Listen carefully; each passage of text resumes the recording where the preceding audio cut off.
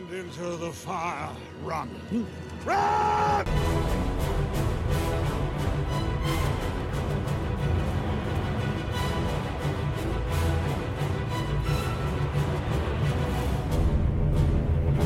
Hello and welcome to episode 39 of Out of the Frying Pan, a Middle-earth strategy battle game podcast. Then something Tookish woke up inside him, and he wished to go and see the great mountains, and hear the pine trees and the waterfalls, and explore the caves, and wear a sword instead of a walking stick. You're a bit tall to be Tookish, but other than that, the rest of it fits quite nicely. And I did come home with a sword. Yeah, probably a Tookish scale sword by the sounds of it. But anyway, how's it going? You right? Yeah, all good, thank you, all good. It feels like an eternity since we last did this. It is. It's been a very long time. I'm not even going to apologise. I think people are just used to it. It's probably boring just to keep apologising. Just busy, just life. Very much. Right then, why don't you let the lovely patient listeners, if there's any that remain, know what we've got coming up on the show? So first of all, we'll do our usual mini meetings. We'll have a bit of a discussion about what's sort of come out model-wise, what's been going on.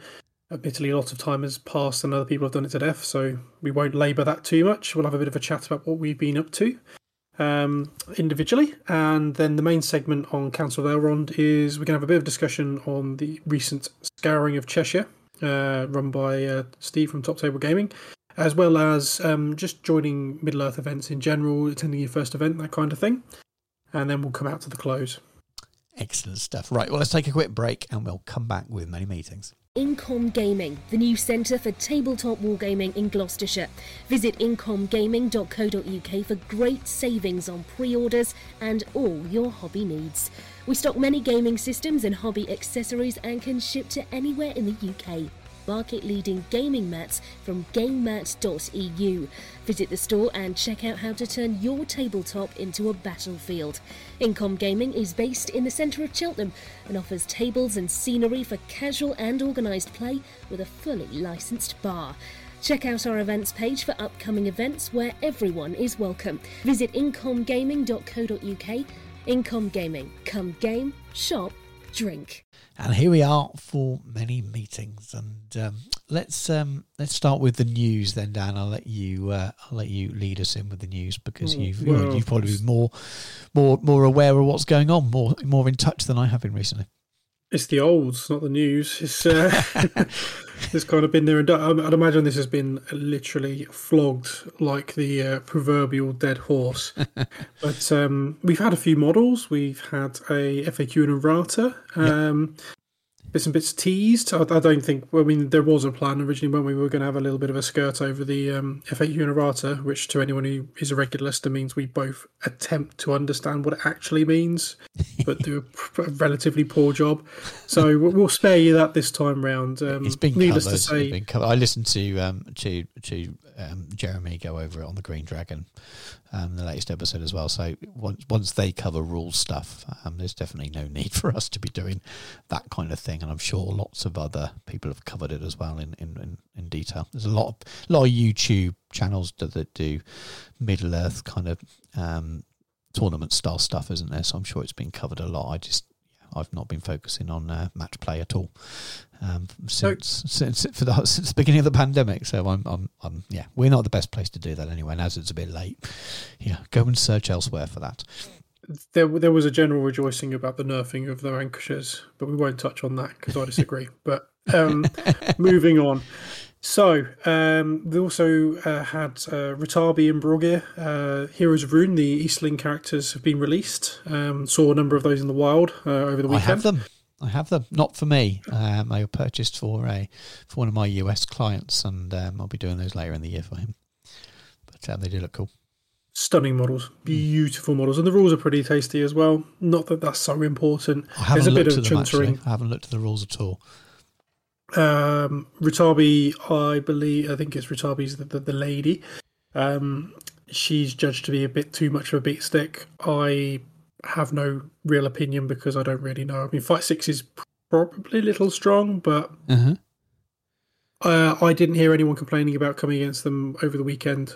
So you'd have to assume it's just that usual overblown internet whinging. Yeah. But you never know.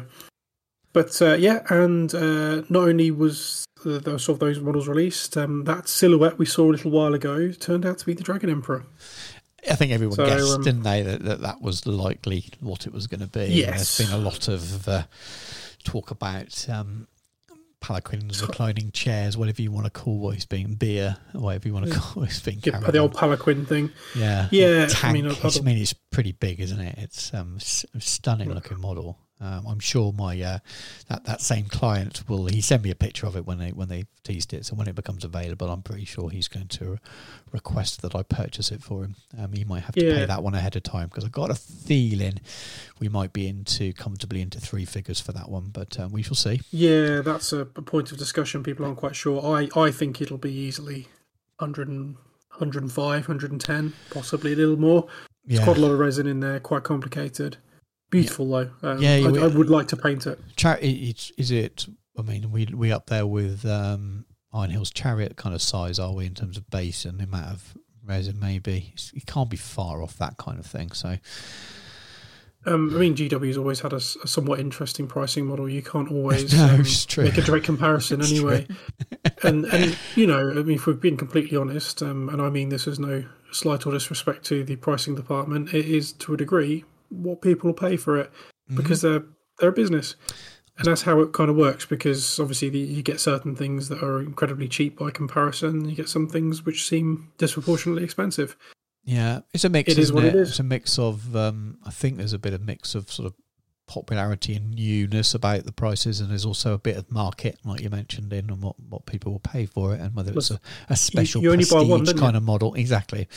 And yeah, it varies, but I liken it to the Primarchs for 30k. Yeah, because when you consider how much resin and stuff is actually in them, they are quite expensive for what they are. Yeah, but you only buy one; it's your centerpiece. I mean, end of the day, if you don't actually use the scenic, the display bases on, you've paid a lot of money for a lot of resin you're not using. You have, and I've especially for the non-Primarchs with display bases as well. The amount of those that I've painted for commission, hilarious. Yeah, well, the amount of those I've painted for commissions that aren't on those bases, because people are so fed up of using the same one that everyone else does, and all the amount of models that I've painted that don't come with those display bases that have, funnily enough, on them because they bought the display base that's been sold on eBay or whatever. So there's a little bit less of that, isn't there? Luckily with the Middle Earth range, I suppose there's not much of a character series. It kind of started and sort of drifted, isn't it? Maybe some of these miniatures could have been branded in that way. One.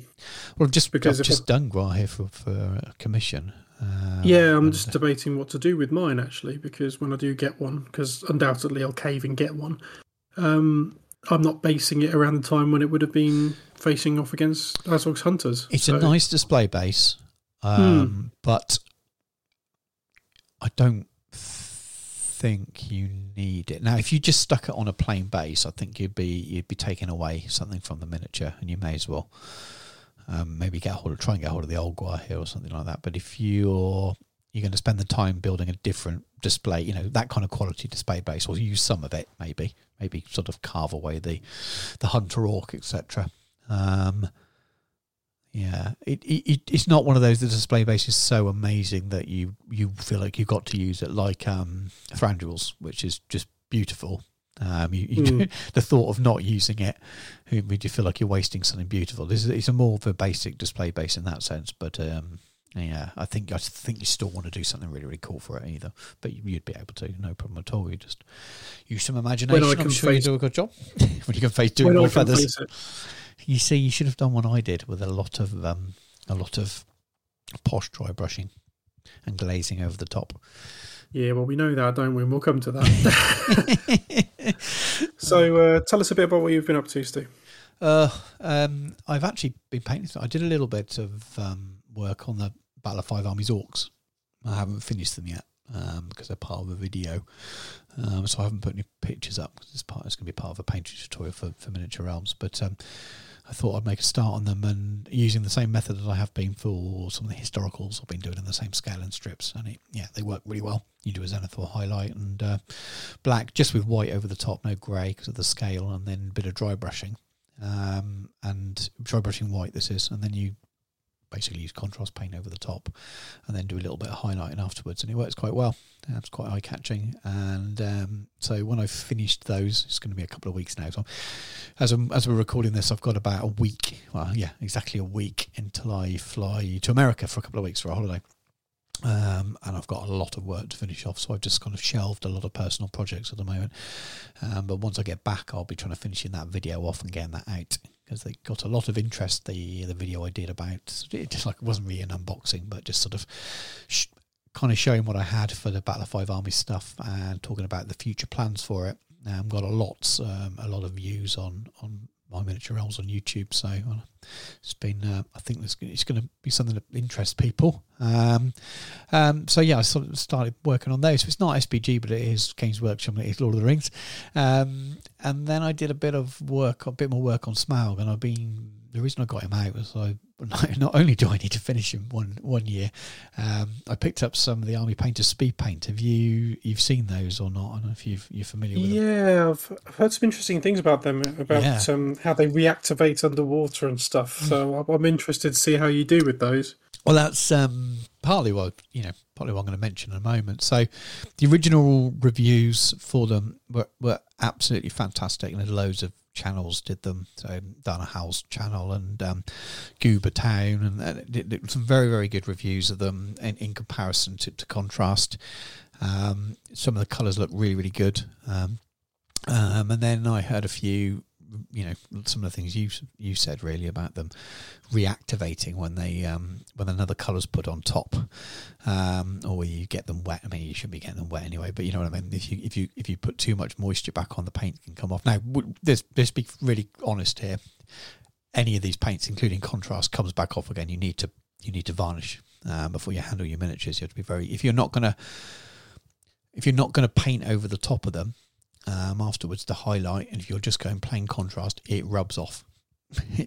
Whether it's contrast or whether it's speed paint, but the speed paint seems to reactivate with moisture sometimes as well. So I watched a couple of videos that showed that.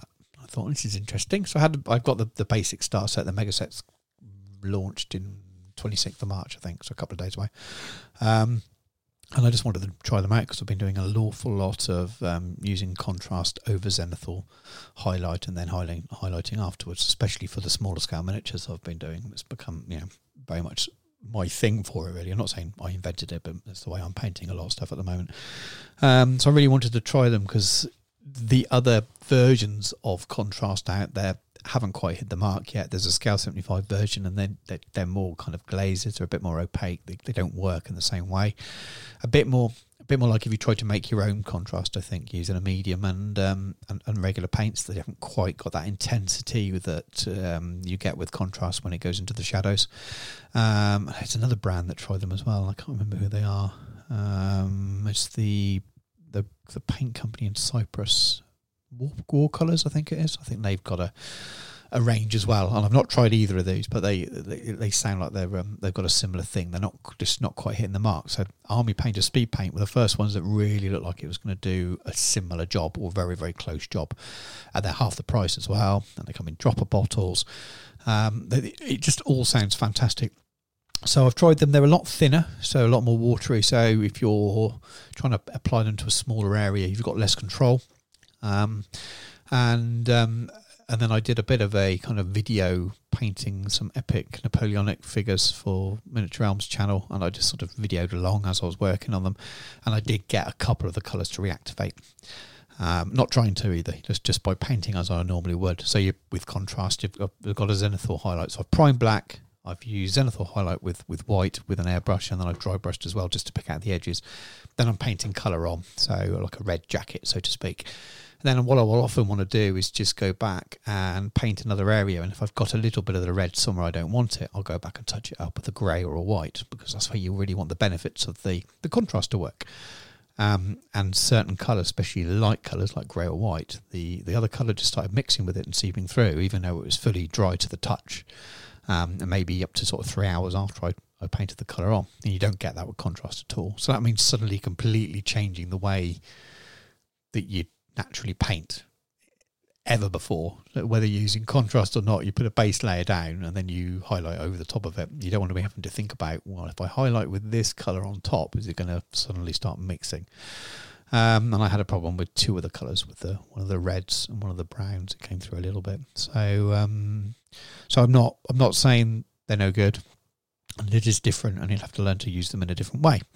Some of the colours are absolutely fine, and you just, I've got loads of comments on my video, lots of people saying, well, have you tried using an enamel paint? So I'm not going to start using enamel paint just to white back in. Have you tried doing this or that? So there's clearly some army painter bots out there that they're trying to defend the product, so to speak. But I also don't think it's as bad as some of the people getting really worried about the reactivation is either.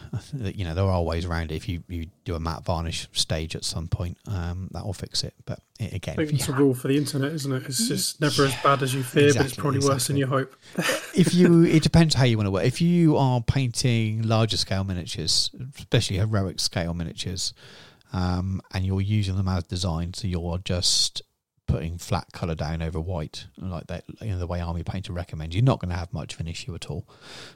You won't really have a reactivation problem. It's only when you try to paint over the top afterwards. And what they recommend, which is quite fair enough for them to do, is say you do your base layers and then you hit them with a matte varnish before you do next layers. Absolutely fine. So I'm not saying that there's a problem with their product.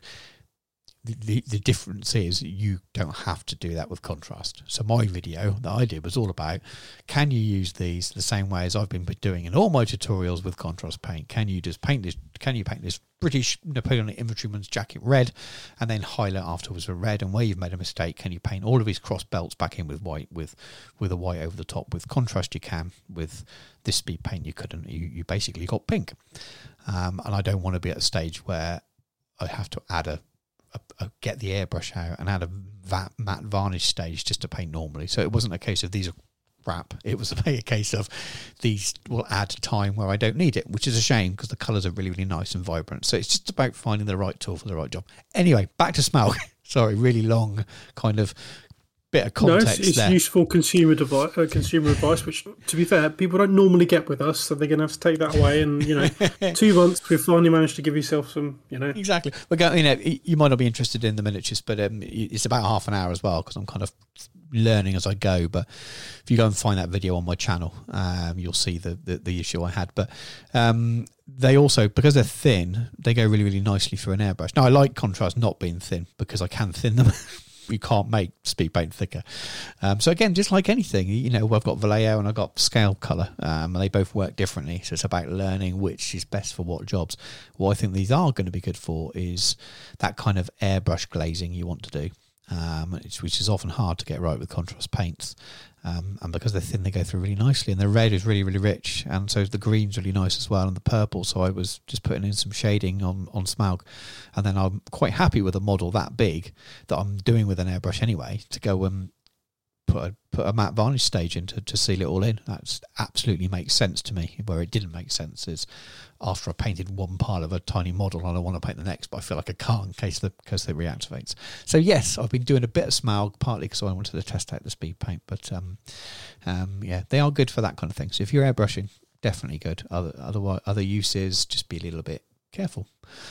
And then a couple of other things I've been looking at. So the other bits aren't directly me doing hobby related. One is the Battle of Five Armies competition, which I mentioned in the last show, didn't I? Did we mention that in the last show? Yes. And I mentioned it on the video I did when I unboxed and talked about the plans for Battle of Five Armies and what we're going to do with it next year in terms of a big Helm's Deep thing.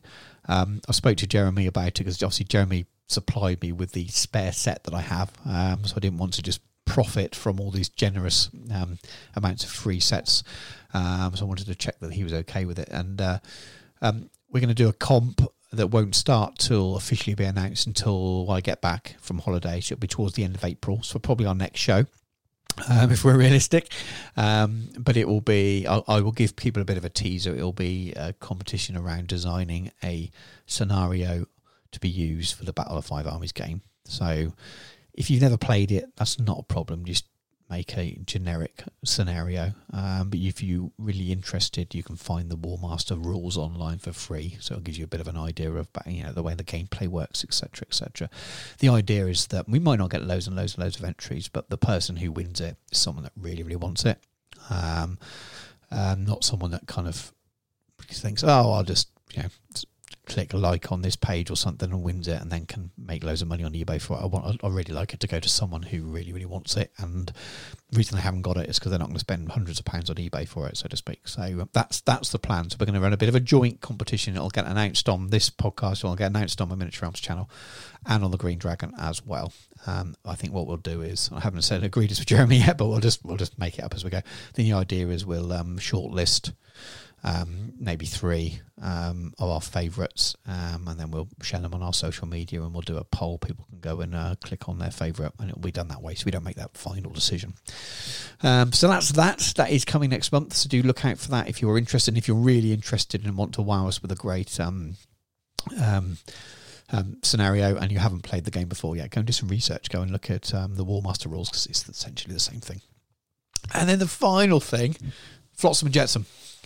Starting to sort of rewrite the pack, basically. 80% of it is absolutely fine, but there's some bits that need to pull out, and it's just adding the detail in for day 2, really. So let's go through it in a very basic way. So the plan will be that we will put the full pack out on April the 24th.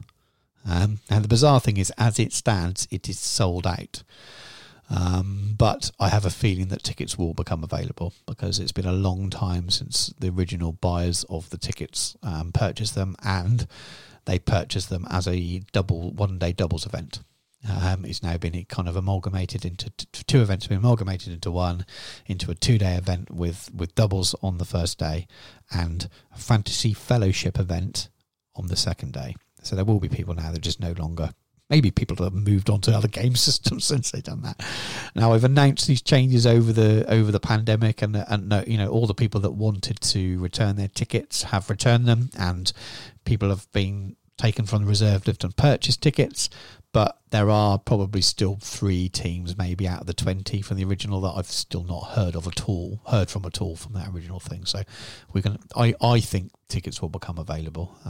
Maybe 2, maybe 6 teams, I think, something like that. So the reason I mention it, because I know there are people that will be interested. But basically, it's the 9th and 10th of July this year at Incon Gaming in Cheltenham. Day 1 is a doubles, 20 teams, 3-round Swiss event. There'll be awards for first, second and third places, 2 best painted categories, so like a judge's choice and a player's choice based sort of thing.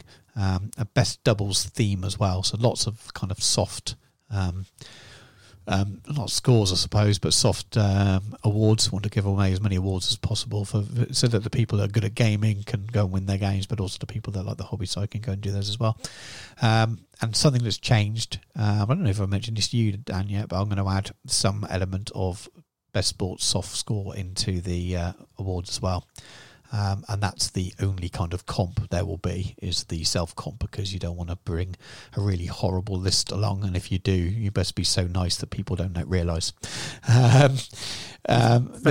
Yeah, exactly. And I mean, there'll be a most sporting team anyway, but originally, on the original pack, there was no VP. It wouldn't be linked to your tournament score, but there will be slightly.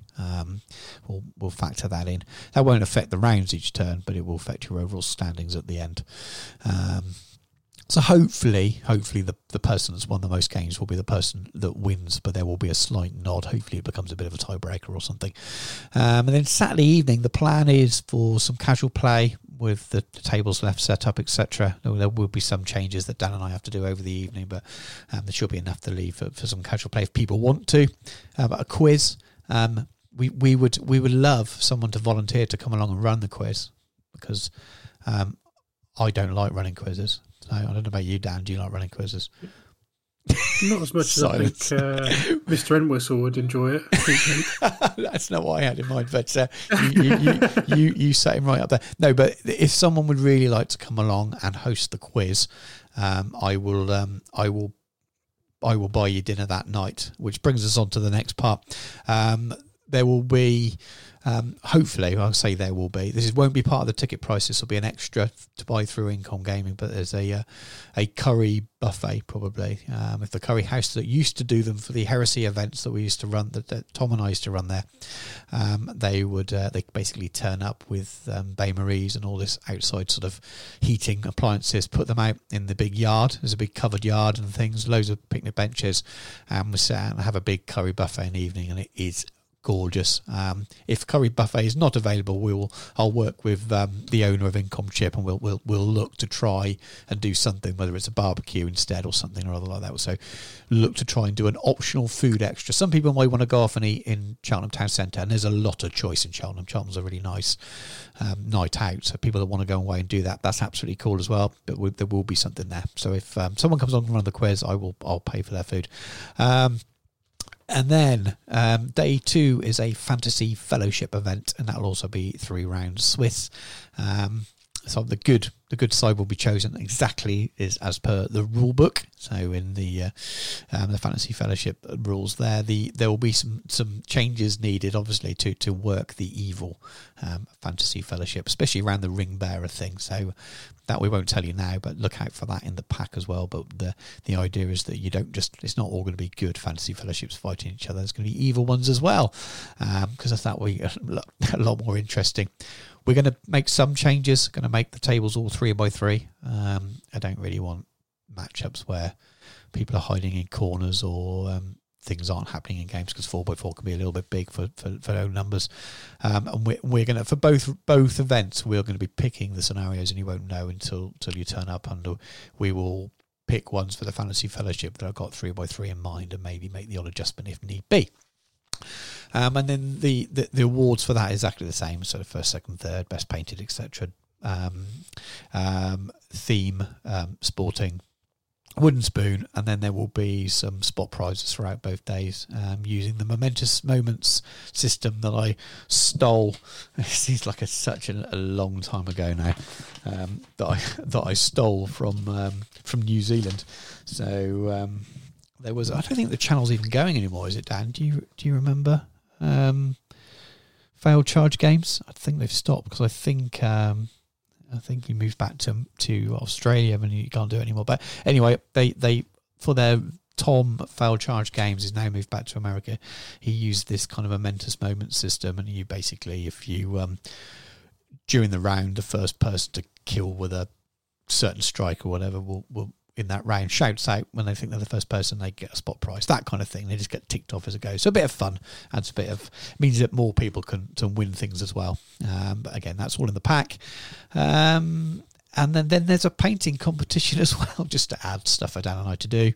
So there's going to be single miniature, monster, stroke war machine, and then a group, which is a maximum of 5 miniatures. And there's be gold, silver, bronze in each category. And then the miniatures that are in the painting competition can't be a part of your Fantasy Fellowship list for the Sunday, because it'll be they'll need to be on display on Sunday for judging. And that's an optional one. Obviously, people don't have to enter for the painting competition, but again, I just wanted to make the event really kind of rounded, and it's very Throne of Skulls-esque, if people haven't realised already, apart from the it being doubles and Fantasy Fellowship, the actual format with lots of different awards given out and things like that, soft scores in there.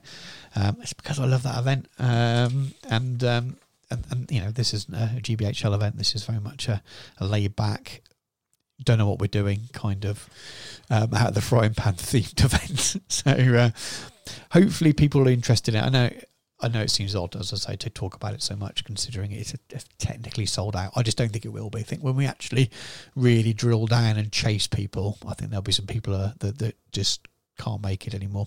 In fact, I know for a fact there is one team that are only there for the doubles, so there will be 2 Fantasy Fellowship places up for grabs anyway, as it stands. And I've got a feeling that is a bit more information for those who are coming already to continue to do so. People need reminding, and it is confusing because the tickets for the weekend with a big asterisk by it are £40, and that's what will a new person will have to pay if they buy the ticket for that gives you everything for the whole weekend apart from the food in the evening. But originally people paid £20 per doubles team. So if you paid for your doubles team, you get a bit of a discount of it. So existing ticket holders essentially get the weekend for £30. And I'm not going to read the scenarios out because that's a bit of a head scratcher for people. It was just a bit of a thank you for the people that have been so generous and being patient during the pandemic are not all screaming for their money back, because in the short term that would have put me out of pocket because I spent all the money, or I've got all the trophies. I've got, at least for the doubles anyway, I've got all of the stuff for the doubles, all the prizes. There was a whole box of Freddos that was going out of date if myself and my children didn't fix that problem. We didn't give them away. Let's just say we had them. But it's, that money's all gone, and I'll get that money back if I cancel the event and sold new tickets, absolutely, because I wouldn't have to buy the things the second time round. But I appreciate all the people that you didn't just demand money back and were patient throughout the pandemic when we couldn't run the event. So that's why I've made it a bit of a discount for them. But anyone that's completely new to ends up buying a whole weekend ticket would be £40 for it.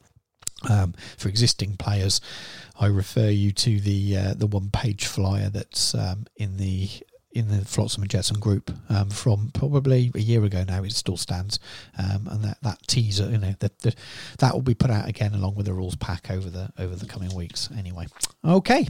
That is a lot of stew just talking, but that's what I've done. Dan, tell us some interesting stuff. What have you been doing? Because you've actually been doing proper hobby. Well, I've done some.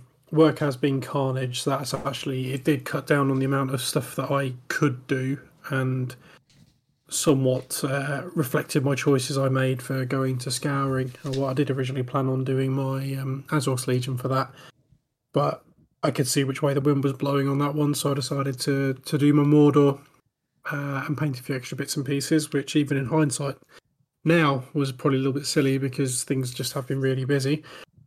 I have done some painting though, and I did get a little bit distracted by a few other things. So the Mordor, some of it is my own fault for putting myself under pressure. I painted a couple of heroes here and there. I painted the Gandalf from the White Council set, but with added hat. It's the hat from the basically it was the MTO one that came with Thrain the Broken. Yes, I can't remember how it was originally sold, but it was the sort of Gandalf the Grey one, where he's sort of skulking with his half-drawing Glamdring, and he comes with a removable hat. So I put the hat on the White Council one. He's painted up. I've not based him yet, because I've not quite decided exactly how I'm going to do my Forge of Thorin's Company basing. Right. So he'll be done to match that. Painted Rosie Cotton, which was very graciously sent by Damien. Love that model. Really, really love that model. Tiny model. Really good though. I love painting hobbits. I think I don't fancy playing a hobbit army, but I'd probably be very happy just painting hobbits, which is quite weird. You can get a nice job done in a few hours because they're so small, even though they're obviously really challenging, especially things like the eyes, which you've managed amazingly on her. But there's just something really enjoyable about painting a hobbit. Yeah, they do have the sort of a charm to themselves on that one. Speaking of Hobbit armies, though, I did see one being played at the weekend, and it was rather wonderfully dismantling a Rivendell army, which I found frankly amazing. Really impressive. I can't remember the two chaps who were playing, but it was on the table next to me for, I believe, game 2, but it was quite funny to watch. Yeah, I've painted Rosie. I decided I'd paint Radagast on Great Eagle. So Radagast, this is my third Radagast, so not particularly too much of a problem. I've kind of got him down pat. However, I decided to be clever and individually highlight every feather on the eagle by hand. No dry brushing, none of that. Bit of airbrushing down to work out some tone transitions and then work the entire rest of it up by using blending and highlighting. It looks okay. It looks great. I'm pretty happy really with good. it. But yeah, I couldn't have done that. Somewhat soul-destroying, and the idea that I may have to do at least another 3 eagles to do a 750-point Radagast Alliance army makes me a little sad inside. So there will be possibly one every 6 months. Yeah, that's the thing, isn't it? I could imagine when I said I'd never do it that way. That's not true. But I'd probably there's two reasons I would do it. That's why I'm butting in on your thing, but I think it's quite interesting. There's only two ways that I'd individually highlight each further. One, if a client asked me to do it that way and was happy to pay the amount of hours that it was going to take to do, then yes, of course, that's fine because I'm being paid for the work. And the one, the Gwaihir that I painted was done to a good tabletop, very good tabletop standard. It's a kind of army centerpiece standard, but it wasn't display competition standard, if that makes sense.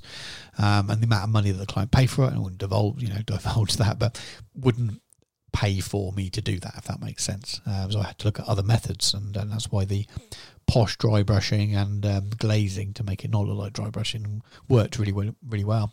And I think if I was doing it for myself, for a playable army, I'd probably have to do the same way. But if I was entering it into a painting competition, so I wanted to go Golden Demon or something, I'd definitely do what you did. And that's where we differ, I suppose, is that I just couldn't bring myself to do what you did for a gaming army. But props to you for doing it. It looks fantastic. Oh, cheers. I'm happy with it now it's done, but it was somewhat soul destroying. And chewed up an awful lot of time that I probably should have been painting Mordor. Yeah, but if you had fun, that's the main thing. Yeah, I needed to do something. I then had to paint a few bits for scouring. I don't say I needed, but I felt my army would be better rounded out by some Warg Riders. And to be fair, I've wanted to do some anyway. So I painted 3 Warg Riders and then 3 Wargs with no riders for, if you manage to pass the courage, etc. Yep. And I was hunting high and low for ages to try and get hold of one of the 9 resin, sort of the GW Nazgul rather than the Dol Guldur ones, the actual, the Ring Wraiths, the Black Riders on foot. Yeah. And Carl very graciously managed to, through negotiation with a friend, I believe, managed to obtain me one, the exact one I wanted, no less, and sorted me out for that. So I got them painted up in time. I think I finished those and got them on bases perhaps the Wednesday night, and I went to Stockport on the Friday morning. So I didn't do it as badly as I feared, but still a lot closer than I normally like to have it. Yeah. I normally like to be finished a number of weeks ahead. Oh God, so, I don't think I've ever been weeks ahead for something like that. In fact, I watched lots of Damien's videos this week while I was working, and his preparation for the GT, and I think one of my comments was something along the lines of, I love the way he managed to achieve everything by working into the early hours up into the week beforehand and somehow just scraping through, and that pretty much is me for life. Whereas, planning far ahead, that sounds much more like you. Well, normally, this is more of a heresy thing, but I used to plan out for a 3,000 point list, I'd say about 3 months to paint, and I'd usually finish on sort of 10 weeks, 9 to 10 weeks, so I'd usually have a fortnight spare. But yeah, so we shall see for the future. I've already booked my hotel for scouring next year. March of next year. And I have some rough ideas for an army and display board for that next year, and I'm going to start that much earlier. Oh, fantastic. I'm just not in a place where I can plan that far ahead yet. A couple of years' time, I think, when my youngest is proper school age, things will start getting a little bit easier to do that. But at the moment, I'm just not worrying about it. Unfortunately, I've got it tagged as to keep an eye on it, but it's too far out for me at the moment. But as much as I'd love to go, we'll hear more about that later. But it's I'm trying not to worry about events too much at the moment and not going to them. Lots of envy, and that's it will come back. Yeah, absolutely. To be honest, that's about it, really. As much as I downplay that, actually, it is still an achievement, and it's more than some people would, dream of achieving, because they've got far more going on in their lives than I do, because I don't really do a huge amount. But at the moment, it seems to be our work. I'm usually working between sort of 11 and 12 hours a day, it seems, at the moment. Yeah, so, to maintain your... you need to be not too tired to paint sometimes, don't you? Yeah, and I just crash out a lot as well. And I'm, again, still on the weight loss, so between sort of the exercise and the work, and it chews up time, and then it just leaves me knackered. Yeah. So yeah, I'm listening to a lot of audiobooks and reading and stuff like that. I'm trying to keep sort of my eye in, mostly through the sort of the B-Sime chat group. Yeah. Generally abusing Nathan more than anything else. You know, which is a hobby in itself, isn't it? So you could make it a hobby, absolutely. yeah, bless him. He's a good lad, really. But I can't be too mean to him because he's got chronic FOMO over last weekend. So, you know. I will share that with him. So, yeah, that's about it. And I suppose that's a pretty good segue into discussing scouring of Cheshire and attending Middle-earth events. So let's go to break. The hour grows late, and Blandalf Grey Plastic comes seeking my counsel. You are sure of this, Blandalf? Yes, the event is fully painted. It was in the event pack, under my nose the whole time. Yet you did not have the wit to see it. Your love for the Facebook group has slowed your mind. We must join him, Blandalf. The commission painter. We must be fully painted. When did Surly Man the White give in to madness? But I am now Surly Man of many colours. Miniature Realm Studio is a commission painting service. You can find us on Facebook, Instagram and Twitter, or contact us directly at miniaturerealmstudio@gmail.com. You have elected the way of paint. And here we are for the Council of Elrond, and we can talk in all about the scouring of Cheshire. And I didn't go, so it's going to be listening to Dan talk all about his experiences and things. So, Dan, tell us about it. I don't know what your plans for and what order you're going to do it. So just chat away. I'm looking forward to hearing all about it. Yeah. So basically, a little bit about the host. So I think that's the most important bit to talk about. A guy called Steve Crow. Never heard of him. To most people, involved in the Middle-earth community, particularly in the UK, but members of the GBHL, and anyone who's been on YouTube ever, will know Mr. Crow. He is one half of Battle Streams in Middle-earth. He is the larger part of Top Table Gaming, although he's been joined by Matt, who is a lovely chap I also met at the weekend. He's he's a mank, but we can let him off for that. And he's a genuinely lovely bloke. So he runs a series of events out of Element at Stockport. And basically I think he's got 2-3 events on this year. He's already run the one we've just been to this weekend gone. He's got another one planned for December, and then he's talking about doing something for 40k as part of his Top Table Gaming a little bit later on this year as well. And he's already planned in, as I've mentioned, for next March, which I'll be attending. So he runs the Scouring of Cheshire, which is sort of his game series, not to be confused with the Scouring of, is it Sterling? The other Scouring? Yes, not to be confused. So. They're not affiliated. They're just friendly to distance across the border. So it's an 800-point tournament. It's a competitive tournament, but it's not GBHL. It's not intended, in Steve's own words, to encourage the sort of the top gamers who are coming purely for winning's sake. Yeah. It is to encourage people to come and play in the spirit of the game, play, a little more casually. There are first, second, and third prizes, but to be fair, as nice as the trophies are, they are just trophies. Whereas if you really want something cool, like they had Orcrist there this year, like a full-size replica of Orcrist, that was sportsmanship. Right. So all the cool prizes are for the I like that. More what would be considered soft scores anywhere else. So painting, sportsmanship, theme, that kind of stuff. I like that approach. And it was actually a really wonderful prize pool. He also does a big raffle, which again, amazing prizes in there. So it's 6 games over 2 days. He does live streaming of the top table or one of the top tables from his studio, where he also does Top Table Gaming. And yeah, generally it's just a really nice event. There was originally 120 places. I think due to COVID dropout, it was 116 in total. in the end, and I will let people know where I came in that at the end because some people care about such things.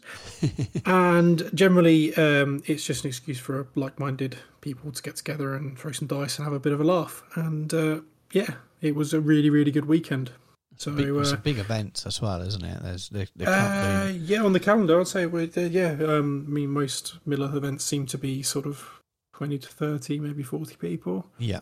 So hosting at sort of triple that volume is pretty impressive. It's huge. I mean, I'm trying to think what Throne's been. I mean, last year was obviously restricted, wasn't it? So it was about 60, I think, last for Throne. Yeah, that was deliberately restricted as well, wasn't it? Yeah. So was it even? There was 40. I can't Could have remember. been, yeah. I honestly can't remember. I'm trying to think what it was when I went last, which was obviously pre-pandemic, and that might have been around the 80 mark, maybe. I don't know if that was after a few dropouts, etc. But yeah, you're selling enough tickets to get over 100 is huge. It's probably only Ardacon that would be bigger than that in terms of total attendees. Yeah, and it's sold out quick as well, really absolutely. Fast. And I think he got through a chunk of his reserve pool as well.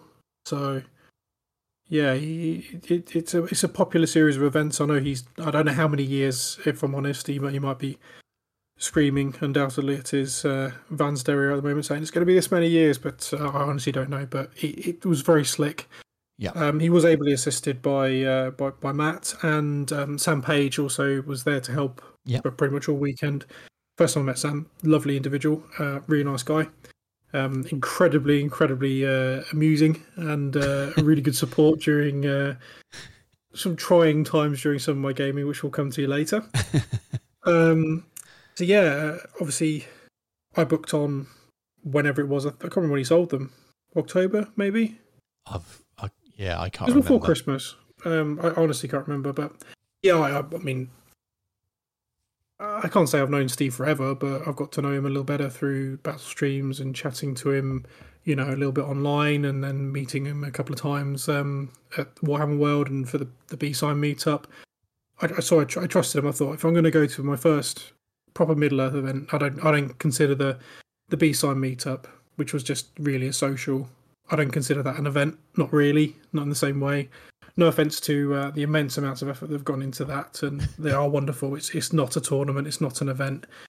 It's a social for the B-Sign group. So it was my first proper event.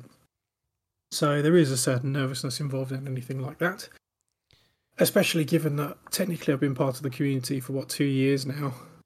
And it's my first event because of COVID. He came along at he didn't come at the right time for anyone, but in terms of just as when you probably would have ended up doing 2 or 3 events, probably starting with a small one or something, I imagine as well would have been the normal route. It's sort of, you've ended up kind of growing into the community and getting known within the community and getting to know the community via the internet, which is the way that the gaming and socialising has been done so much during the pandemic. So yeah, it's been an odd route in for you. Yeah, and that's been commented on by a few people, particularly the event. They're saying, I can't believe, it's your first event, or you've been around for so long. I'm like, well, not really. So yeah, that was a bit weird. So I thought, I trust Steve. We were on a similar wavelength on a lot of things. I think I dig the way he approaches his hobby, so I made that my first, and I'm really glad it was. It was a really, really good introduction into what events are for Middle-earth. I know that everyone calls them tournaments. You're never going to get me to say it. Not really, because it's not my thing. I went firmly with going along for the social and playing some games in mind. Yeah. There's a part of me that shies away from that word, but that's just my funny take on what my hobby is to me, and that's to each their own. I think part of it might have been it's been reinforced by the heresy community, whereas there were genuinely more pretty much for a while only narrative events where no places, people just play games, didn't they? And a large part of that scene. So some of that, you calling that and thinking that way is actually because that's the way you want to play. Another part is that you just become so ingrained into to running and being part of a scene where that was the only option. So you kind of move away from the word TO to the word event organizer rather than tournament organizer. But essentially, then if you do what you do in your mindset, you go to just enjoy the games and end up down the lower end of the rankings, so to speak. Chances are it will be. No, I'm not saying you did, but if you're not going there to come. To try and compete and come sort of top 10 at a big event like that, generally the people you come up against with are going to be like that. It was like that when I went to Throne of Skulls, for example. It was a tournament, so to speak, but a very relaxed one, and it didn't really feel any different than in terms of atmosphere than any of the events in terms of Heresy that I went to, in terms of the people just playing to play the game. And yes, they were trying to win that particular game on the table, but that was it really. Yeah. I mean, I used to play 40k tournaments and a bit of fantasy tournaments back in the day, and yeah, I'd agree that I've been so long in an environment where there aren't any prizes for placing. In fact, I have a very fond memory of the look of abject horror on a gamer's face when they scored the most VPs for an event I ran, and I gave them literally a block of Stilton cheese, and that's all they got, and all the cool prizes went to everyone else. So that's my kind of hobby. In fairness, I'm more for the social. So, but anyway, it was a tournament. There was a ranking system. We used the Longshanks software. Not really software. It's more like sort of just basically a web application, really. Yeah. Sort of you create an account and you register for the event and you declare your allegiance. So I put Mordor and. Then you put your list on there. Yeah. And then that's used by the organisers to do your pairings, announce your matchups, tell what table number you're on. It was really clever, really easy to use. I thoroughly recommend it. Really good bit of kit. And I know that it really, really helped Steve and Co. over the weekend. So, I think it's a win-win for all concerned. And there seems to be a bit of a thing about people wanting to know what lists people take to events. It mystifies me. I actually put a question in the B-Sign chat about that one the other day, going, why do people want to know what everyone else is taking for their army list? I had some explanations. Yeah. None of them still make sense to me. But to each their own, of course. So for that benefit as well, it means that if you link the event page from the Longshank system, the lists, if people choose to attach them, are freely available for everyone to peruse. So that's another really good thing, sort of another feather in its cap. So the question that everyone's is asking right now is, Dan, what list did you take? Oh, of course they did. There'll be people who are going to shake their heads at this list probably. For one, I took Mordor. I took Gothmog, but I did not take Gothmog's Legion. Right. So most people are going, why? Because it's really good, and most of my army would have fit it anyway. In fact, I think my entire army would have fit into the Legion rules, but I chose not to take it because I wanted to take a Wraith on foot. Right. And the period of Gothmog's Legion is supposed to represent their retaking of Osgiliath and then the march across the Pelennor. Yeah. Fair enough. Wraiths had wings. He did. Wraiths on wings. So unless I was taking a Wraith on a wing nightmare. Yeah. On the old, no, it's just so I didn't want to take it. It was not theme appropriate. Well, yeah, possibly it might be tied up around the back, but no, maybe it's been clamped. But no, I didn't say want you to take parked it illegally, did I? It could have been. Well, to be fair, they're not even supposed to be in Gondor, are they? So it's definitely parked illegally. No, I didn't want to take the Legion. I wanted to run it more according to the theme I'd set out in my head. So I had Gothmog on his Warg, no shield, because the model I've got doesn't have a shield and he doesn't come with a shield. And I never saw him use a shield, so no shield. Then 11 Ran and Orcs, 5 shield, 5 spear shield and 1 banner. And then 3 Warg Riders with bows and throwing spears. And then I took Goroth with 6 Moran and Orcs, 3 shield, 3 spear shield. Guritz, 6 Moran and Orcs, 3 shield, 3 spear shield. A Tesco Valley Wraith, no added extras. Literally no extra wheel, no white, no fate. No toys whatsoever on foot. 7 Orcs, 3 shield, 3 spear, 1 double-handed weapon, and then a catapult. Right, nice. And that was my 800 points. So, I took Severed Heads on the catapult. I gave it that option as well, although I didn't use them literally all weekend. Did you forget? There were no prisoners, so I couldn't okay. send them back. I didn't play a Gondor army. I didn't want to start firing things if I didn't have Gondor heads to throw. Fair enough. Didn't seem fair. I don't. So that was the list I took, and I obviously needed to paint the Warg Riders and the Wraith in time for that, which was done. So I packed my case. I decided to get the train up to Stockport, which initially I did question why, but now with the way that the price in fuel went up, I was going to say, I actually ended up quids in. Is that anything to do with by a lot? putting petrol in your tank? Yeah, because it's the size of the tank and it's a diesel. It would have been it's £120 a tank at the moment for my car, God. and it cost me 65 quid on the train. Laughing. Yeah.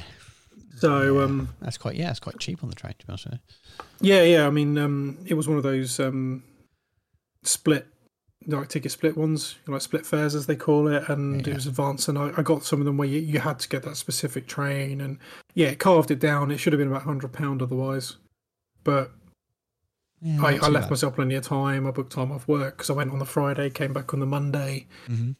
It's nice on the train as well, especially if you're on your own. You stick your headphones on and stuff. I quite like it. Along with the train's not so busy that you have to stand. I got the not every time I came to blooming Cheltenham. Oh God, yeah. Bloody always have to stand on the way to Cheltenham. But although to be fair, my feet were ruined by the end of the weekend.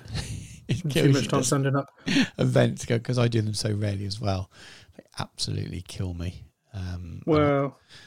The old retail staff in me would laugh at me. Well, yeah, that's the thing. I spent most of my, until I did my commission painting, sitting on my arse. I spent the prior time to that on my feet for all of my work as well. So it would be nothing. But yeah, I think it catches up on you when you get a bit older and you get used to sitting on your butt all the time, and then suddenly you spend a weekend standing up and then bending over tables. Ouch. Yeah, it was a that was a shock to the system, particularly as we'll go into. I actually played more than just 6 games over the course of the weekend. So yeah, I packed all my stuff up, jumped on the train, did a bit of reading on the way there, turned up in Stockport. Stockport Station to Element. This is, possibly another bit of consumer advice. It's a mile to where Element is, Harm Street, and then the Premier Inn's directly across, Stockport South. Nice. So if you're looking to go and stay the closest place for Element, that's what you need to be searching for, Premier Inn South, Stockport. It's about a mile.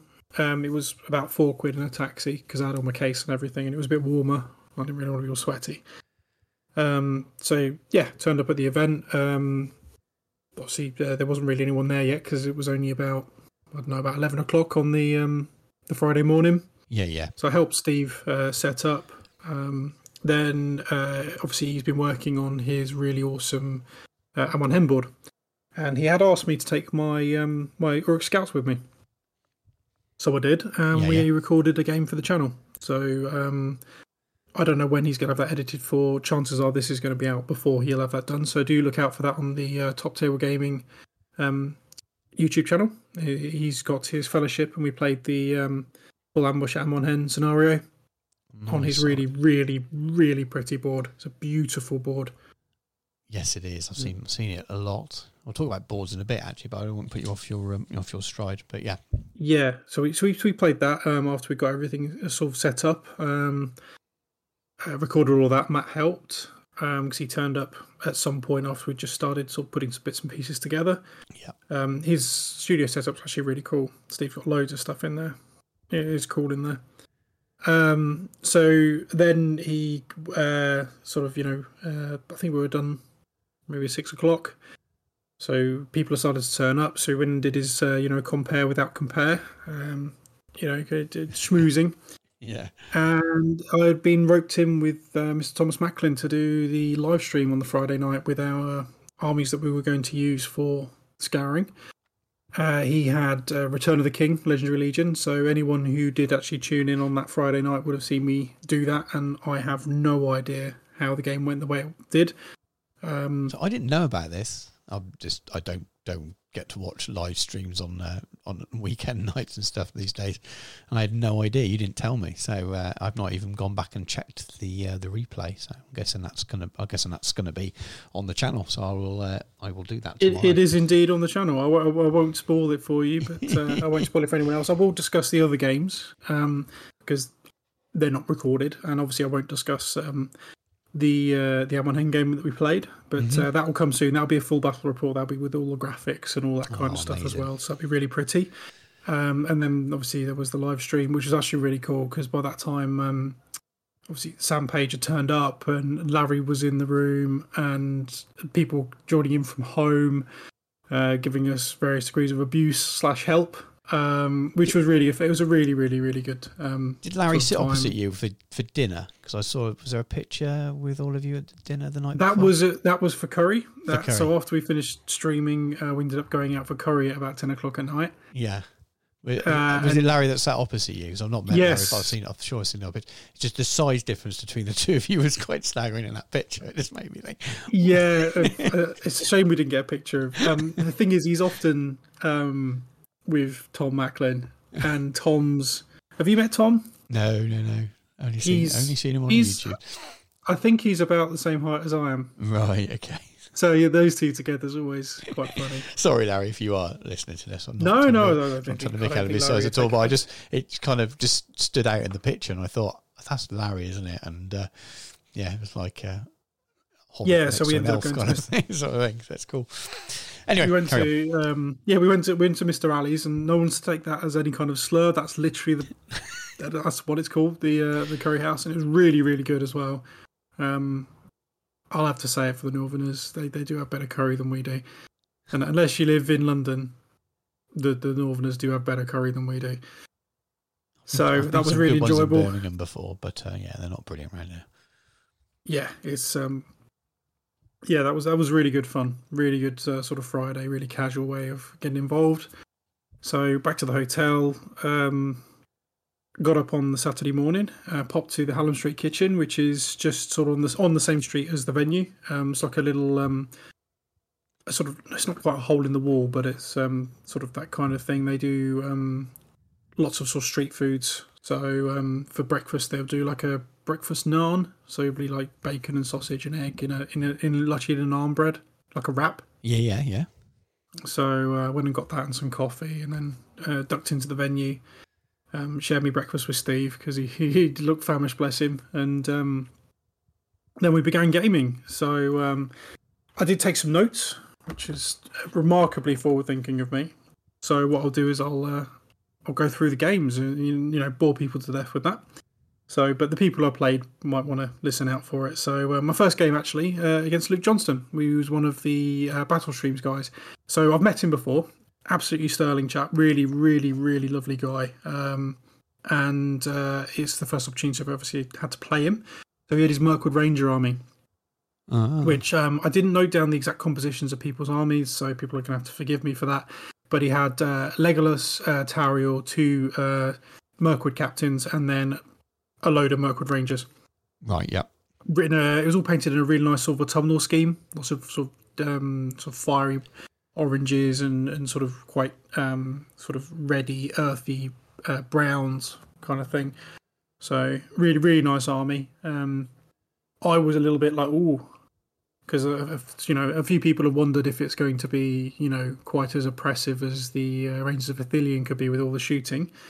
Turns out not. They're actually far, far scarier in combat, as it turns out. Because of the knife rules, they'll get additional attacks for multiple models in base combat, and they can shield with daggers, which is pretty cool. Right, which with Fight 5 is pretty awesome. So we played Assassination. Yep. Where obviously, for those who don't know, you have to, one of your secret models has to kill one of their secret models, not with magic, and vice versa. So you write it down, keep it secret, keep it safe.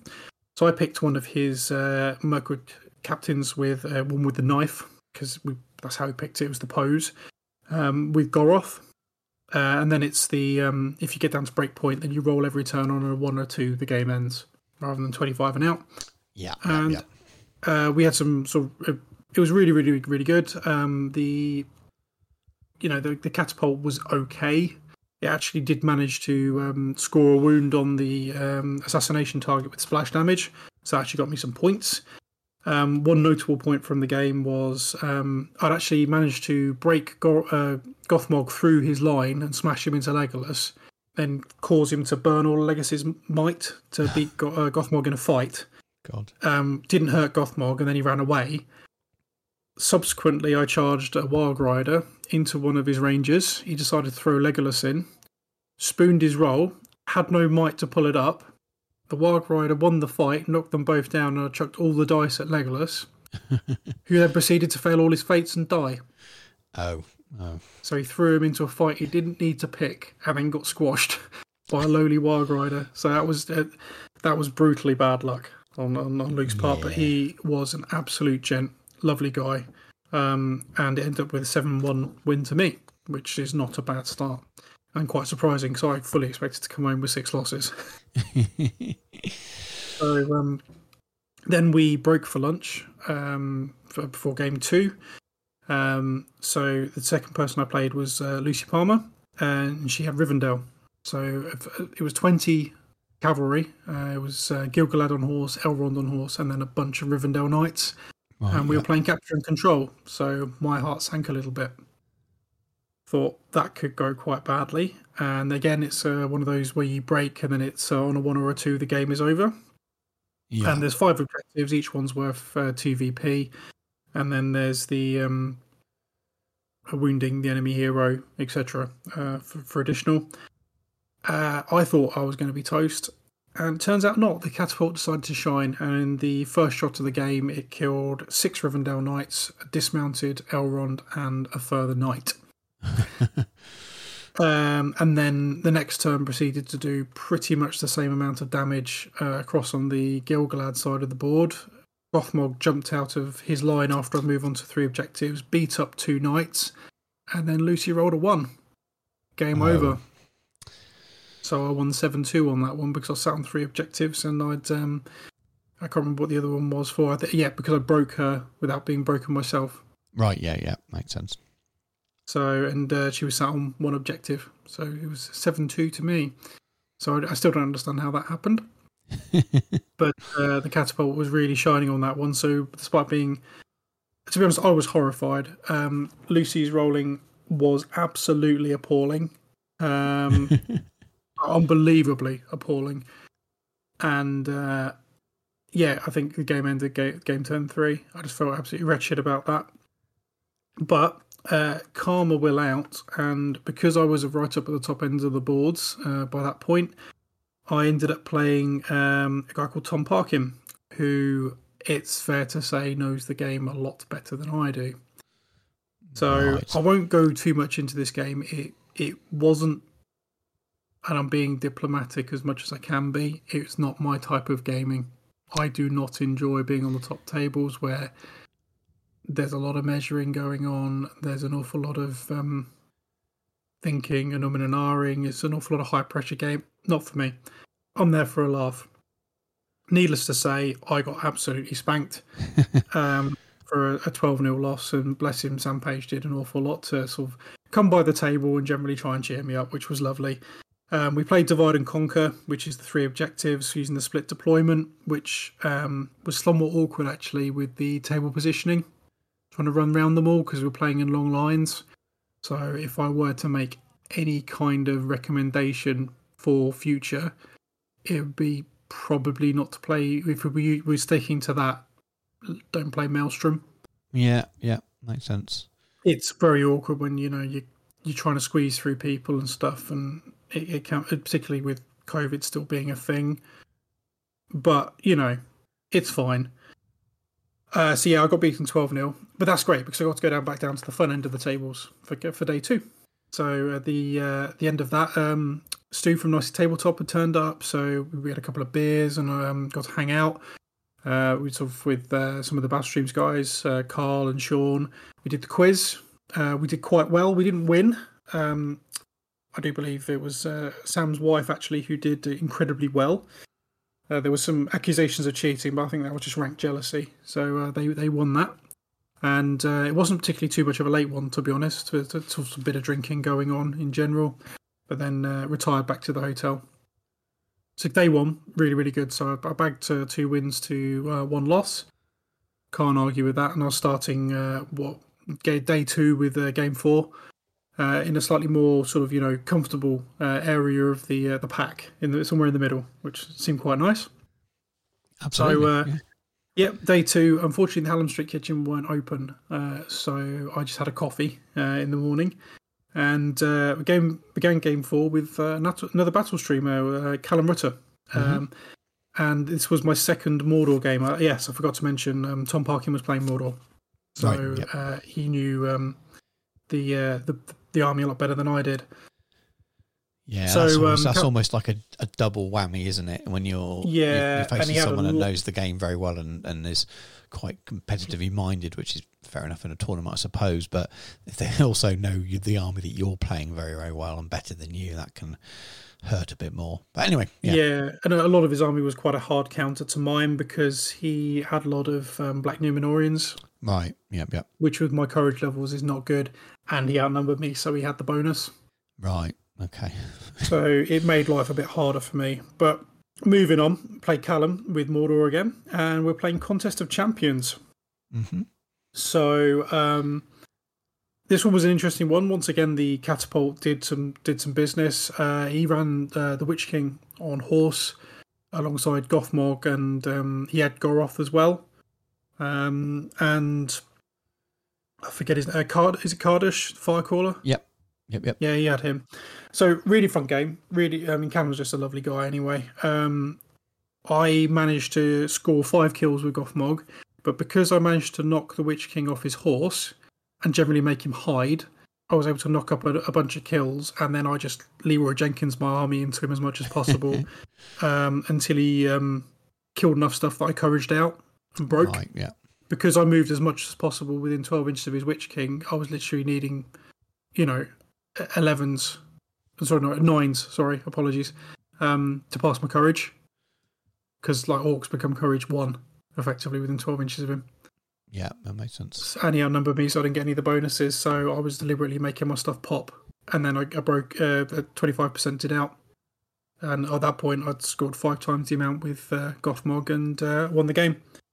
So it was an 8-1 victory on that one, which was slightly worrying because that meant I was edging back further up the table again.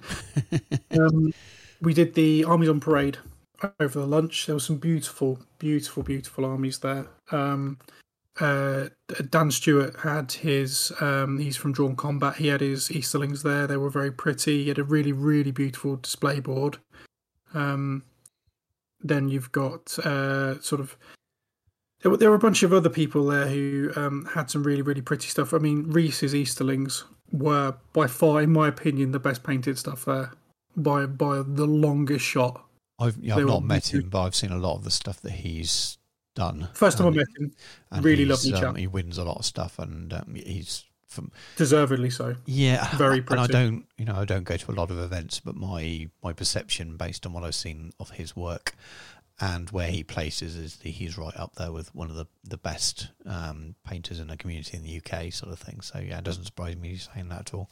Yeah, I'd say. I mean, there's nothing like Dan's stunning. I'd say obviously the game, his theme and his table, his display board, made his knockout. But there's something about Reese's that were just beautifully painted. Yeah, and I sort of picked a couple others out from wandering around. I mean, the overall display quality there was fantastic.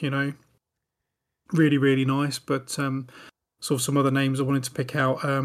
So Dave Sweeting, he took his Moria, sort of purple theme, really, really lovely as well. Tom Harrison, sort of the other half of the Palantir from Damien. Most people don't know who he is. His Pits of Dol Guldur were really, really pretty as well. Really nice army. Ben Taylor's army, he had basically like a, I wouldn't say blue, but sort of almost like a teal canned chariot army. Which looked cool as hell as an overall theme, really, really cool. See, my own handwriting. I want to say Matthew Tillock had Army of the Dead, and his display board, he'd sort of got a little smoke generator, and the way he painted the Army of the Dead with sort of this muted green tone made the whole thing look like that scene from the movie. That was a very cool little display item. Yeah. And then Battlestream's own Julian Hammond had his Rohan that he'd done a display board with, and the sort of fleeing orcs, so they were just charging across a Pelennor. It was really striking, really pretty. But it was, to be honest, I don't mind admitting it. Reese got my vote. Well deserved as well. But at the end, Dan actually walked away with that, which was more than fair. And that was voted, that was peer voted. So it was very cool. So game 5, went into, played Thomas Adams, who actually turns out lives about 20 miles away from me. He lives in March, just outside Peterborough. Ah, okay. So we're going to play some games in the future, which is really cool. Makes sense. Yeah, it's good. Yeah, he was playing Erebor Reclaimed.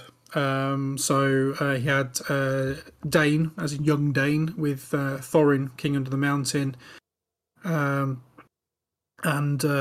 Balin, Champion of Erebor. With a load of Iron Hills Dwarves,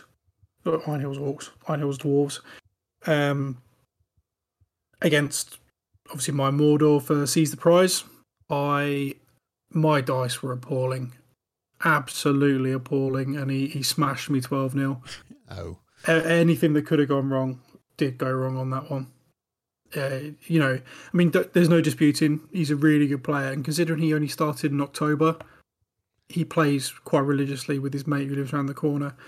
He is a good player, especially given the amount of time he's been playing, but my dice were just shocking. So, as I went into Game 6, I was quite a bit further down the pack, but that's fine by me. That's where I tend to prefer to be. And I got to play the lovely Michael Haskell, who some might remember won my Lothlorien army in the raffle. Yes. So he wasn't playing with them. It was my third Mordor army of the weekend. He's playing the Blackgate Opens Legendary Legion. Oh, wow. So that was a really cool one. We played again on the Amon Hen board, which was pretty cool. Although for the scenario, we were playing whole ground, was slightly awkward, but it made it fun all the same. So that's whoever's holding sort of the most models as close to that centre objective as possible when one side breaks at 25% or breaks and out. Yeah. Obviously, it's Maelstrom deployment, which basically meant my catapult was useless because I had to put it down first as a war machine, and then pretty much Michael's entire army came on next to it. Oh. And probably killed it. So that put the cat among the pigeons a little bit for me, and I was like, But in the end, I just Leroy Jenkins it to the centre of the objective, and we had a big fight. And it was really fun, and that's all you can hope for. So he beat me 10-0 in the end because it just I broke, and then I lost too many to courage tests close to the objective and popped out, and it just didn't go quite my way. But it was really close up to a point, and it was a really fun game. Mike was just a total gent, so that was a really nice way of sort of finishing the weekend. Yeah, absolutely. Then it was sort of a tier medals, so we did all the awards. Tom Harrison very deservedly came first with his Pits of Dorgodur. The bloke is practically a savant when it comes to playing the game, and he happens to be just one of the nicest guys in the entire world as well. Damien's spitting feathers at this point, going, I don't believe it. Lies, perfidy. But really lovely chap and thoroughly deserved win. So he took the win for that. And just, Dan Stewart won the painting. And I feel really awful, but I can't remember who won Sportsman and Best Theme, which is rotten of me. Same with second and third places, I do believe. So actually, Tom Parkin, who I played Game 3, he came third. Okay. So the Scouring of Cheshire event page is still open, so if anyone is interested, we'll be able to go and look at results for that. Yep. So then, helped Steve pack away. We did the usual sort of goodbyes and shaking of hands and agreement to do it again, which was really nice. And then retreated off to the hotel, treated myself to a beefeater dinner, and then got the train home on the Monday morning. So that was my weekend. That was my first event, but it was a really good one. Yeah, it does sound really good. Definitely, yeah, but right up there with the kind of events I'd like, and that's why the FOMO will remain for a while. Yeah, and I actually did win a letter opener in the raffle, which was really cool. It was actually because I've been going on about it all weekend because I have to actually open quite a lot of letters for work. So I was like, I want it. I really, really want it. And as it turned out, my number came out and I was able to pick it. So I was quite happy with that. It's a miniature replica of Herogrim, Theoden's sword. Yes, I saw the picture of it. Very, very, very cool. Very, very cool. Yeah, so I was after that for quite a while. All weekend, kept on looking at it, and I walked away with it, which was quite cool. And now everyone at work thinks I'm an even bigger nerd than I actually am. The other thing to also say, obviously, because it's an Element, you've got the Element store. Which was an exercise in restraint for me because they have an awful lot of paint. Yes, I've never been, but I think they're quite well stocked for Middle Earth and stuff as well, aren't they? Yeah, they had a lot of Middle Earth stuff there, but their paint stock is insane. I often order a lot of my paint from them. I used to say it's a shame. I used to order it all from Incon Gaming, it being Incon being local, but I don't. Incom's in the next town over from me now, which is, it's only half an hour drive, but I just don't have a chance to go over anymore. I used to pop down on the weekend when I lived in Cheltenham with Jacob, but now with 2 kids and Jacob swimming on a Saturday and stuff like that, I can't just pop over anymore. And it's just becomes so it means mail order kind of stuff, and it's quite often an Element. I've got all the stuff that I want all in one go, and it's quicker for me just to order, which is a bit of a shame. So but yeah, I do tend to get a lot of my paint from them, and they have a fantastic range of stuff, so I'm not surprised. I would want to spend lots of money if I was there on paints and all the other little stuff that you kind of see on the website. You think, I wonder what that's like, and you can actually see it there. So yeah, they've got a really big stock of the Uptilon oils. Yeah, I really, really fancy getting a load of that. And they had the I use the magic gel for brushes and that potion cleaner for stuff. So I use not their painting stuff, but I use their brush care stuff, which is good. Yeah, and they had the Gamer's Grass, those laser plants. Yeah.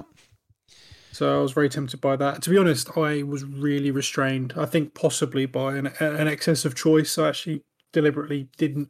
I picked up a couple of scale colours I was running short on, and I got some more brush soap. Yeah. And Artist Opus do the little dry brush slates. Yeah. To go with the brushes. So I picked up one of those. I've been using their dry brushes for a while, but I haven't picked up one of those slates. Tend to use what I was using previously was getting the wide strip masking tape and then half crumpling it up and laying it on something. Then it creates that surface. I've got a bit of old fabric, some felt that I've used over the years to wipe paint over it, and it's so much dried paint on it, and it doesn't do a bad job. But yeah, one of those things I'll pick up one day. But it's when I pick up some paint and you want to make it up to, you're nearly at the free postage. That's the kind of time you kind of shove the little extras in. So I might. Yeah, only got the small one, but I think that'll be adequate for my needs. But if you get masking tape and you kind of crinkle it as you stick it down to stuff, that does a similar job. That's what I've been using so far. Cool. But yeah, so I managed to come home without buying too much stuff. In fact, I ended up buying more for other people who said, "Oh, while you're there." So yeah, it was really good fun. That was a really, really good first event to go to. Obviously, I've already said that I've booked a hotel for next year. I'll be picking up a ticket as soon as it becomes available. Yeah, absolutely. And I'll definitely be going again.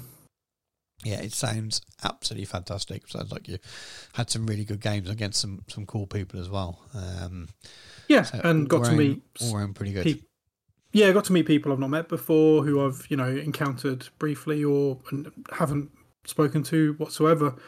It was really nice to see Steve from Nice Tabletop in person. We've had sort of exchanged a couple of messages here and there on Instagram, and really nice to meet Sam Page. There's a whole bunch of really lovely people who got to meet and who were really lovely. So you can't argue with that. There wasn't, really anyone there that was causing a problem. I don't think Steve actually had to, or any of the sort of the TO team had to sort anything out really that was a problem. A couple of rules queries, but nothing untoward. The whole weekend seemed really chilled and really friendly, and played in quite a sort of, very welcoming community spirit, which I thought was pretty awesome. And to be honest, it's been a while since I've been at an event that's been like that for any game system.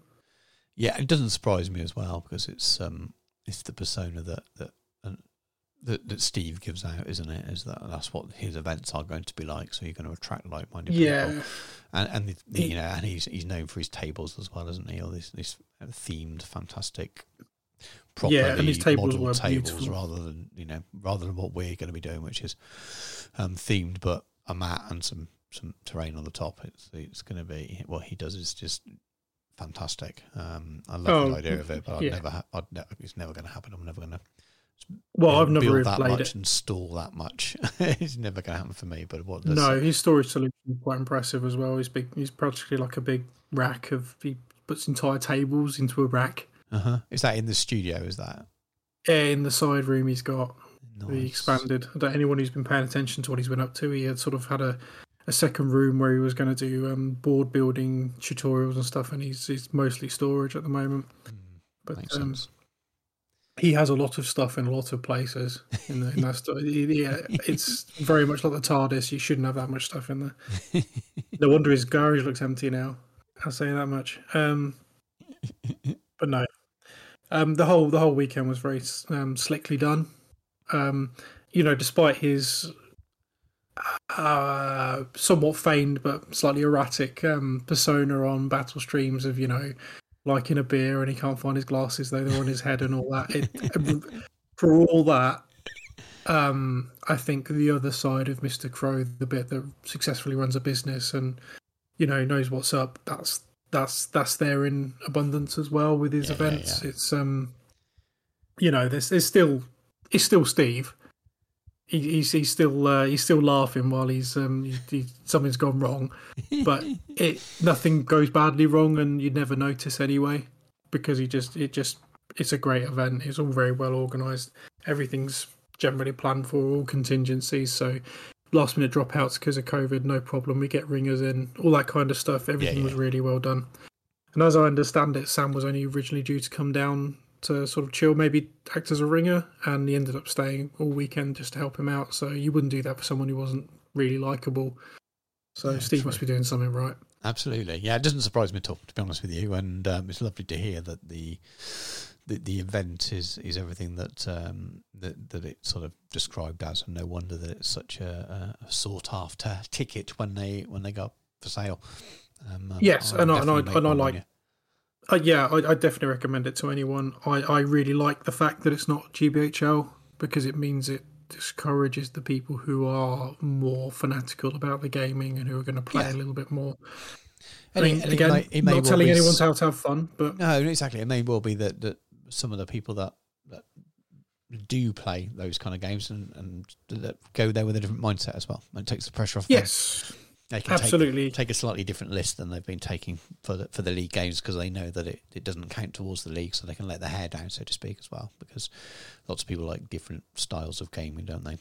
There's some people that exactly you're very much of you'll play as much narrative as possible, and if you could go to an event where it's just narrative meetup rather than actually any kind of swish, you'd probably go for that. Whereas I mean, if you could just go and play scenarios all weekend, that'd be far more. I love that idea, and you never know, that might be something we can look at in the future. But I also, I think I've said it before on the show, I really, as much as I want someone else to do it, so I'm playing it.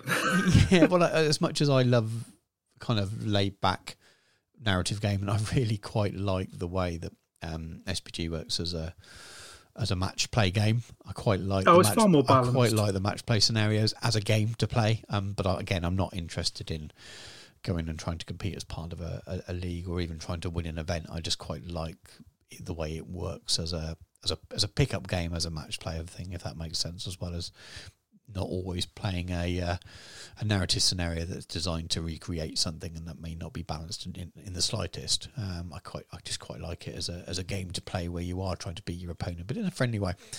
That's why I don't mind going to the kind of event that you've just described, and Throne of Skulls, for example, where most people there are going to be there. They might be trying to win, but they don't really care. They're going for the event itself rather than the tournament side of it, the whole caboodle, rather than just the games. But it sounds brilliant. Very, very jealous. It sounds you sound like I did a bit when I came back from Throne of Skulls that first time, and how happy I was with just hanging out all weekend and chatting with like-minded people and things. So yeah, absolutely brilliant. Yeah, I'm glad definitely. you had a really good time. I'm knackered, but otherwise, really good. Well, it's just age probably done. And Ben, and you're quite tall, and I've not been to Element, but I've seen lots of pictures. I guess are the tables quite low there, or have they changed them? I know Not too bad. I know they used to be, didn't they? They were much more. But that place has changed a lot over the years, hasn't it? But I had the impression that years back it used to be lower tables, but I may be completely making that up.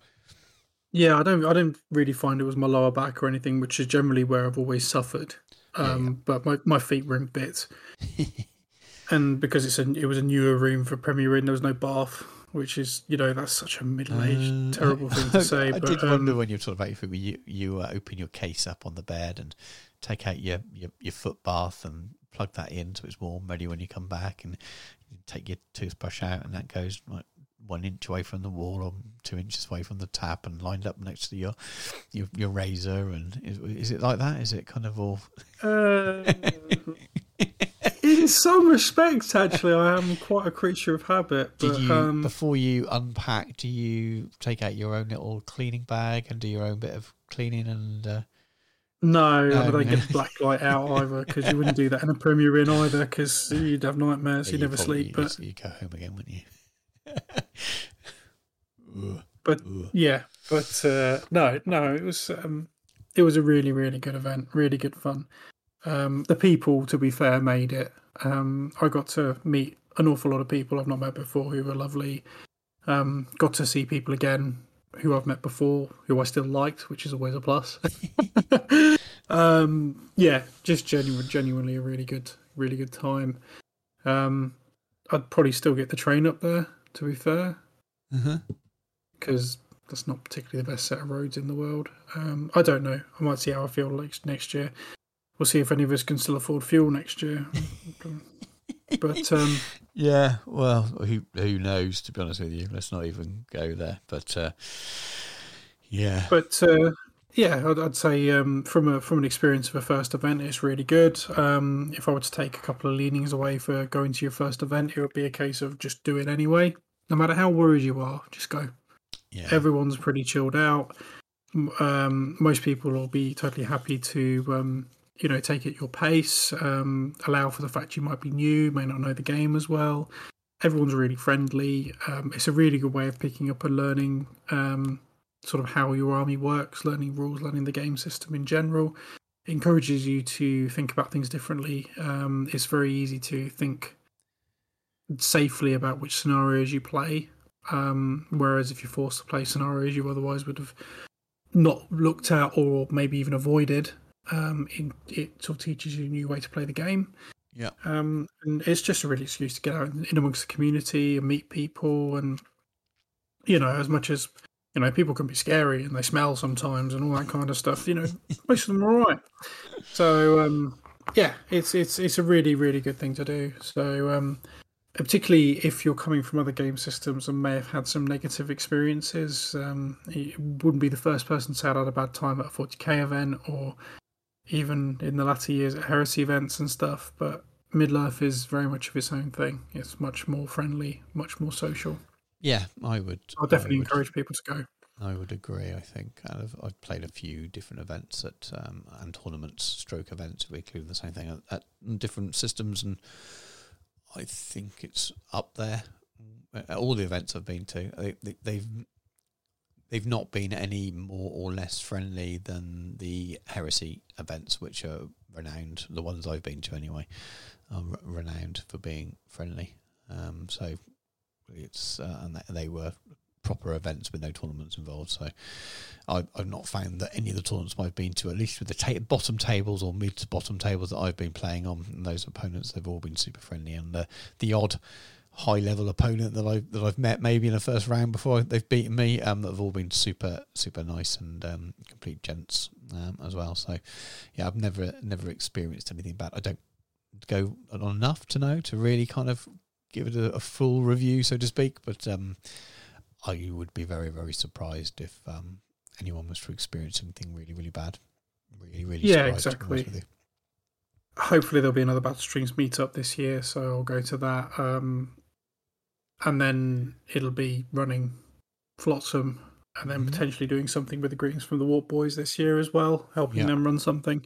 I don't know what other events I may get to this year. We'll have to see. I will be aiming for. What will I be going to?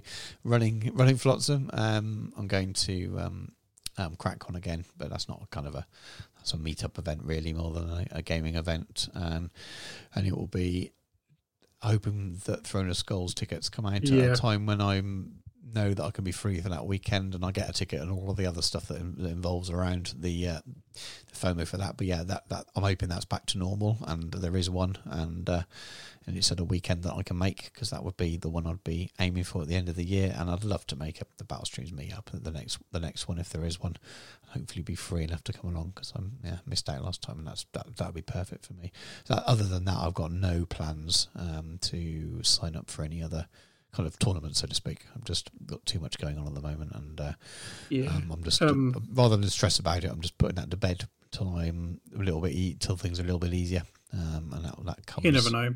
You might get one day a pop out the woodwork somewhere close to you. You might just be able to go to. Potentially, my summer's full already, and that's when you've got kids and family holidays and summer holidays, etc., etc. It just goes super quick. So I pretty much there's not many free weekends now until we start looking sort of September, October onwards. It just fills up, because my wife working a lot of weekends, so to speak. It's not a case of looking at weekends really. It's difficult. So it is what it is for now. Things will get a little bit easier in a couple of years when the boys are a little bit older, and it's easier to flog them off with some for a weekend or a day. So for, with the friends, if the wife's working and she picks them up afterwards. But at the moment, there's my 2-year-old is 3 this Sunday as we count, so he's still quite young. So it's a little bit harder when they're that young to dump them on people just to go away for a day to play toy soldiers. But we'll get there.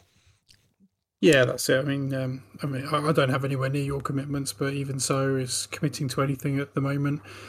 Because, just trying to be a little bit more sensible in general this year. I'm trying to be better. But, if they do One World doubles, I'd like to get to that. Because we've been talking about it for ages, so that'd be cool. And you would have done it if it wasn't for COVID, wouldn't you? So yeah, and obviously Throne, and then Mr. Entwistle's pointed out a couple of bits and pieces going on at Seven Cities, so I'd like to go over there and do some bits here and there, because it's not that far for me. It's only an hour. It's sort of little one-dayers and stuff, I think. That's the way I started with was it a one-day? Yeah, it was a one-day, the first one I went to. A couple of little one-days, and they're just brilliant for nice little 4-round one-dayers, and I just absolutely love them. Relatively local to me, when you sort of took them with an hour's drive or something like that, they were a really good way of getting me into it. So you've gone the other way around. You've gone to a really big one first, but I think you'll like the little one days as well. I think you'll get a lot from it. Yeah, definitely. I think also playing at different points levels will be really helpful, because 800 points was really good fun and everything, but that is quite a large game and there's a lot to keep track of. Yeah, it is. Go and start sort of 6, 550, 650 maybe, those kind of levels, which seem to be quite popular, but the smaller level really makes you think about your list building as well, like that level. You really can't. 800 you can pretty much take all that you want, can't you, and get your toys in there, whereas you're around that 600 point level, you really struggle. You definitely can only pick maybe 2 out of the 3 or 4 things you really want, and it changes the game quite a lot.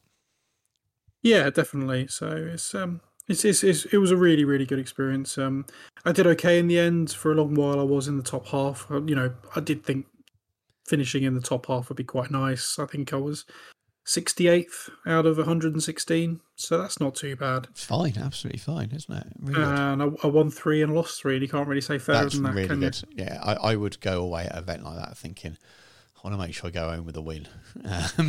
Not that it really matters, but you'd like to win. No. A game. And when you do, that kind of feel that pressure coming off. And you won, obviously, when you first one, didn't you? So you failed on the rules of submarine, and then you went the other way around. Yeah, no, it's 3 and 3 is perfect. Really good weekend. It's all you can ask for. The way I look at it is not that it matters particularly whether I win or lose, but it shows that the game is really quite well balanced and that everyone can go along, even a newbie, and have a laugh and have fun and feel like they've contributed and given people good games. I think that's a little bit as well. There is a certain worry as a new player or new to events going along, and because you're less experienced, perhaps giving the more experienced people a worse game or a worse experience, because they've paid their money too. But I didn't feel at any point that I couldn't, hold my own. Admittedly, sometimes the dice didn't exactly do me any favours, but that's just the way the cookie crumbles, the dice game, really, isn't it? Exactly.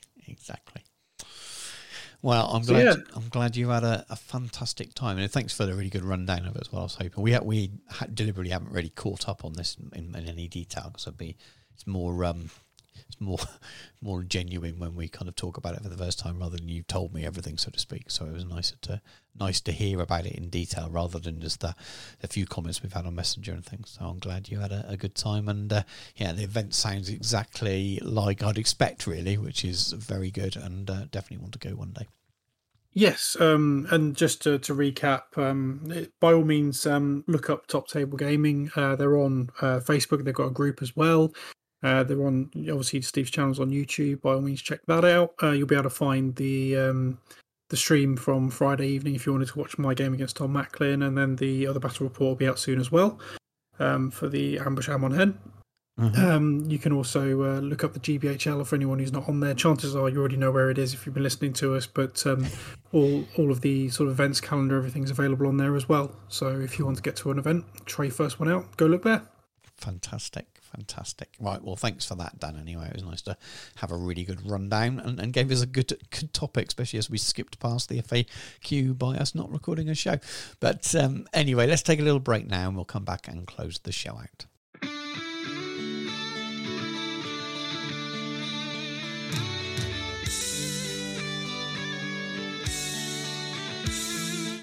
And here we are, ready to close the show down. So, Dan, what would you like to say before we let these people go? Yeah, so once again, thank you for bearing with us. It's been a bit longer than we wanted it to be. Obviously, Stu's away on holiday, so we can make no promises about the next one, but hopefully it won't be as long a wait as it has been for this one. So please do bear with us. Once again, thanks to Steve and Matt and Sam for running between them the Scouring of Cheshire. Really, really enjoyable, and obviously everyone, the innumerate people that I met or met again, or just generally hung around with over that weekend. You're all stars. Really, really wonderful weekend. And then the usual shout outs to both Steve and Damien for Battle Streams in Middle Earth. Anyone who's on the GBHL who we've been speaking to, and general content providers who are putting out some really great stuff at the moment. Especially shout out to North of the Shire, Don and crew. There've been some really, really good episodes of their podcast recently. So if you have not, check them out. No, I definitely echo all of the shout outs to the people there. They are all great show, and I remember getting you to listen to listening to North of the Shire, because it's one of my favourites and has been for a while, and I'm glad you're hooked on it as well now, because it's good, really good.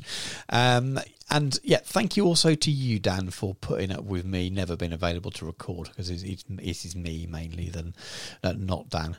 We've both been busy, but Dan, we would have probably got 2-3 shows out in between if it wasn't down to me just not being able to do it, not having time. So thank you for putting up with me as well. But anyway, hopefully things will get back on track at some point.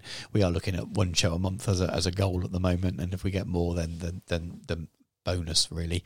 And with me being away now, I'm not I'm not back into the UK till Easter Sunday. I don't really think so. It's we're going to be looking at end of next month, end of April for the next show, and around the same time as the pack comes out. So there'll be lots of stuff going on from us then around that time. But anyway, if you would like to get involved, please head over to Facebook. You can give our page a like. You can join our Facebook group, and you can find us on Instagram at OOTFP Podcast and on Twitter at OOTFP. And if you'd like to email us, you can email us at ootfppodcast@gmail.com. And also check out our YouTube channel. Again, it's a sister to the show rather than the other way around. We don't put an awful lot up there, but you haven't looked at it before, there are many videos on there. And you can also check out my YouTube channel, Miniature Realms, which is very active, but it's not loads and loads of Middle-earth stuff on there. But there will be quite a few Battle of Five Armies videos going up on there, rather than over on the Out of the Frying Pan channel, just because I've got a lot of subscribers over there that are watching that stuff. So they will likely go up over there. So you'll have to head over there to see it. But no doubt I'll share those links. But anyway, thanks very much for listening, and we will catch you all again soon.